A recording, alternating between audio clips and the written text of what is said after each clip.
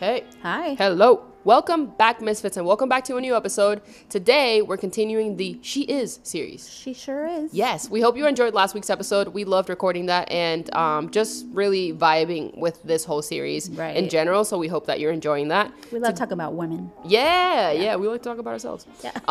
It's a woman thing. I don't know. Yeah. But anyway, we're continuing the series today, and we're going to talk about the Proverbs 31 woman. Yes. Which is Proverbs a big, 31. yeah, people like to talk about this. Very monumental, Yes. very inspirational. Yes. There's just a lot of knowledge and aspiration. Yeah, there's a lot of conversation about her. There's a lot of sermons. There's there's a Proverbs 31 ministries. It's everywhere. Okay. There's books. There's all sorts of stuff. Yeah. Exactly. There's a needlepoint pillow. There's mugs. There's all sorts of stuff. But that's what we're gonna talk about today.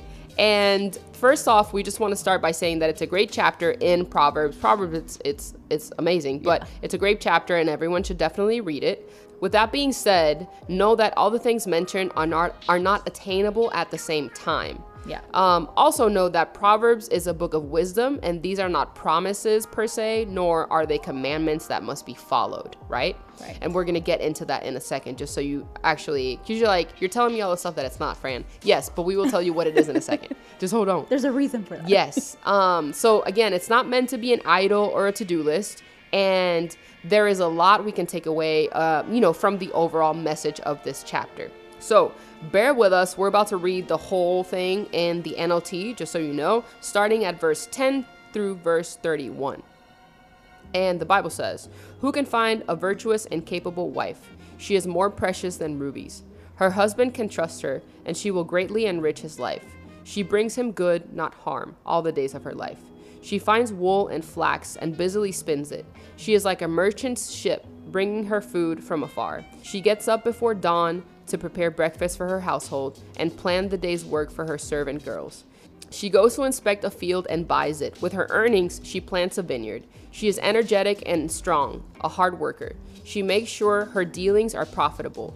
Her lamp burns late into the night. Her hands are busy spinning thread, her fingers twisting fiber. She extends a helping hand to the poor and opens her arms to the needy. She has no fear of winter for her household, for everyone has warm clothes. She makes her own bedspreads. She dresses in fine linen and purple gowns. Her husband is well known at the city gates, where he sits with the other civic leaders. She makes belted linen garments and sashes to sell to the merchants. She is clothed with strength and dignity, and she laughs without fear of the future. When she speaks, her words are wise, and she gives instruction with kindness. She carefully watches everything in her household and suffers nothing from laziness. Her children stand and bless her. Her husband praises her. There are many virtuous and capable women in the world, but you surpass them all. Charm is deceptive, and beauty does not last, but a woman who fears the Lord will be greatly praised. Reward her for all she has done. Let her deeds publicly declare her praise." Just sit with that for a minute. Yes. There's so much to She is unpack all these there things. and all to talk about. And yeah, which is why we wanted to preface it with the whole, it's not a to-do list. It's not a commandment to do all these things, but it's a beautiful thing. And again, like the book of Proverbs is wisdom. These are things that are good. Yes. And you can strive for. So all good things, all good things. Okay, so now we're going to go into what this passage is versus what we said initially, what it's not. So this proverb, this is thought to be a heroic poem, and it is described as an acrostic in Hebrew. A heroic poem means that it is singing the praises of someone, in this case, a godly woman, and an acrostic means that it's a poem or a word puzzle. This poem is meant to do two things. One, it's meant to be an example for women to follow, and two, it's meant to remind men of the kind of wife they should seek. Right, so it's not a to-do list, as we had said. Right, yes. right. It's an example. It's kind of like a nice picture yes. for you to look at and be like, oh, that's lovely. I would like to do that. Yeah. How can I do some of that? Right, or attain, exactly. Work towards that. Yeah. Now, we know this woman is doing a lot, right? We just talked about a lot of the things that she was doing. you know, she's killing it. She's working, providing. She's like a business owner, right? Yeah, she's making staying garments. up late. She's not afraid of She's anything. up She's lost in the early. face of fear. Yeah, like she's brave, the whole Right. thing. Like she does all sorts of things. So to the question we've all asked ourselves, or you've asked yourselves, is this attainable? Can like I be this woman? So we don't think that this is necessarily a goal, right? Like we said, like we're not trying to reach to be all these things. It's not a to-do Yeah. to mark off and be Because like, the one thing that they didn't say is that she's tired. Yeah, they didn't say that. She is tired. she got angry when she had to stay up late, you know. She is, yes. Her feet hurt, you know, that kind of thing. So it's not a goal to like meet all of these things that this woman is. This woman basically sounds perfect, right? Like she goes to bed late, gets up early, does all the things, and is just happy. Like, you know, but we do think that the Bible is telling us this, that these are the characteristics of a godly woman and the type of woman that we should aspire to be. So these are all things that we can work towards, right? Note that this chapter doesn't point out she was born this way. Like, oh, she's always been this way. She's Right. so good at all this Yeah, stuff. we don't know her age either. Right, we don't know her age. So that just tells us, like, we know it's a process. Not saying that she was always like this. Like, this is a moment in time, too. And we know that perfection is not the goal, but it's rather the refinement, right? Like, we know that this is a process that she's going through and she's doing all these things, but same way that God works in us. So we're letting God work in us to be able to reach some of these things, right? So this proverb also doesn't paint her as, you know, it doesn't talk about like, oh, she had a spotless house. She's perfectly dressed, like her kids never get in trouble or do anything wrong. In fact, the focus here is not even about her like being married and having the kids. It's all about like her heart posture and all the things that she's doing like in her life, right? Like just the characteristics of her life, not the things that she has necessarily. So what do we want to point out is that most important thing that this woman is doing in all of these verses is that she fears the Lord.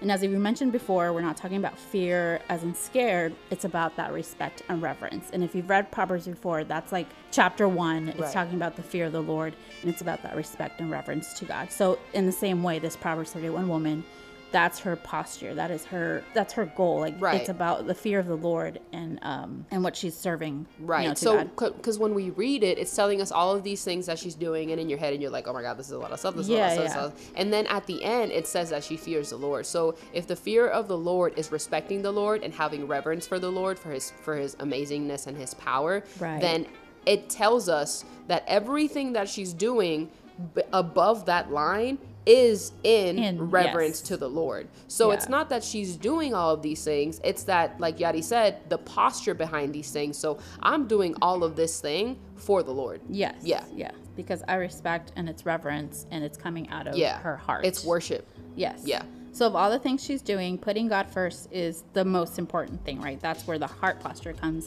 and that's where the fear of the Lord comes. When your relationship with God is right, everything else falls into alignment. So as we're reading all of this about all her characteristics, again, going to that last part where she goes to she fears the Lord, that's where all the rest comes in. Yes. That's where it all falls under. It's because she had the fear of the Lord, and she's not doing it to show off or to be better than anyone. It's about that heart posture and that relationship that she had with God.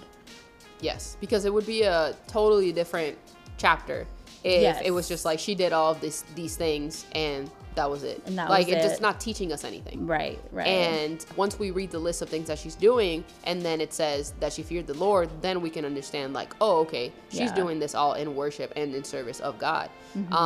So it just talks about her heart posture. So we hope that this made sense and that it just makes a little bit more sense in regards to who this woman is and why this Proverbs 31 woman is like so spoken about. Because sometimes it is preached as like, this is a woman that we should be, right? And when you read it, it's not attainable. Like, I get it.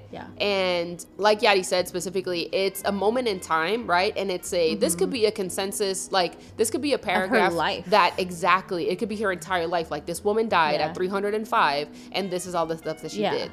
So let's not compare ourselves to the Proverbs 31 woman, but let's take information from it and just progress and potentially do things that she's doing in order to build and shape our character in a more godly fashion. And again, the other thing that we mentioned as well was that this is an example for men on the type of wife that they should be seeking, right?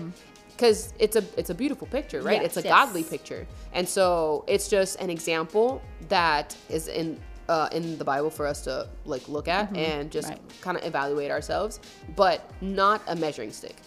Right. Yeah. Because even as men seeking a wife or wanting, or even if you're, already married and looking to your wife to be these things, quote unquote, it's not. It's is she fearing the Lord as she's doing these things, as she's developing these characteristics, as she's, doing her job, as she's helping her kids, as she's taking care of the household, like all these things, like is her heart, in the right place? Right. Is her relationship with God right? And kind of like what we talked about the last episode, like what are you doing as the husband in the household to help her out in that, role together? Right. Like, are you submitted to God? Are you leading your household? Because it's definitely a team. Yeah. And we all have to do our parts, because if not, then, one of the Jenga blocks is going to fall out of place. Yeah. Definitely. So we hope that you enjoyed this episode, and we hope that you loved learning about the Proverbs 31 woman. Yeah. And we'll be back next week with another episode of She Is. This is Fran. This is Yali. We are the Midtown Misfits, and we will see you next week. Peace. Bye.